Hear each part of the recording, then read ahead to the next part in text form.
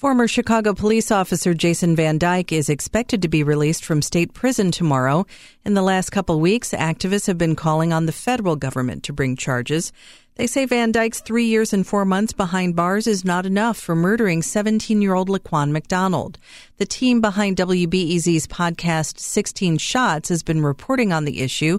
Host Jenn White talked yesterday with Roy L. Austin, a former official in the Civil Rights Division of the U.S. Department of Justice. So, Roy, activists are calling for federal charges, but how would federal charges differ than the charges he's already been convicted of?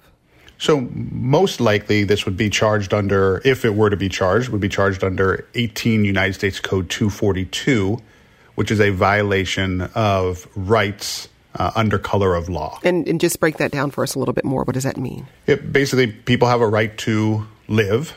And if a law enforcement officer in particular takes away that right through an act like shooting and killing someone, that is a violation of federal law, and then they could be prosecuted by the federal courts. The evidence would not be significantly different from a state trial. So what kinds of things do federal authorities consider when trying to make a decision about whether or not they want to bring charges? Practically, it means how serious is this? Is really the practical. Is this something that really rises to the level that you want a federal government to weigh in as opposed to a state or local government weighing in? So how likely do you think it is that federal authorities will bring new charges? So I really don't know. And the ultimate question for the federal government is 3 years and some months sufficient punishment for a murder? And especially this murder, which on top of the murder, there was also lying that was involved here.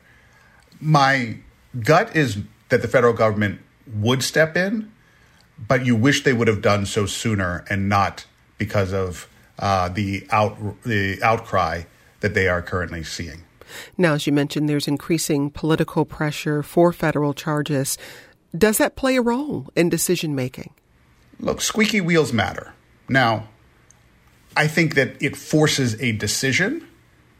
Ultimately, I think Attorney General Garland is going to make a decision based on the facts, not based on the fact that people are angry.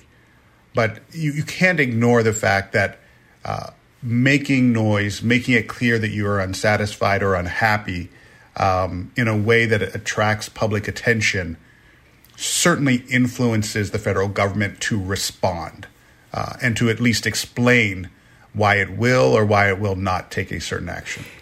If the feds were going to bring charges against Van Dyke, why hasn't it happened yet? It's been 8 years since the shooting. I have no confidence in the prior administration and how it handled police violence. So you're really looking at the relatively short period of time that Attorney General Garland has been in his position.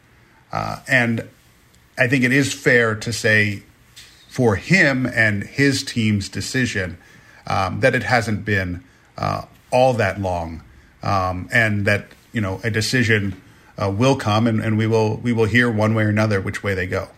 Roy, is there any time sensitivity around potential federal charges? Is there a limit to how long this can linger on?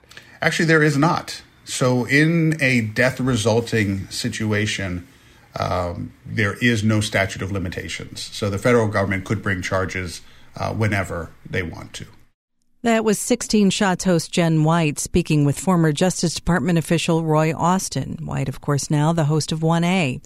To hear the whole story of the police shooting of Laquan McDonald, download WBEZ's podcast 16 Shots and look for a new episode later today.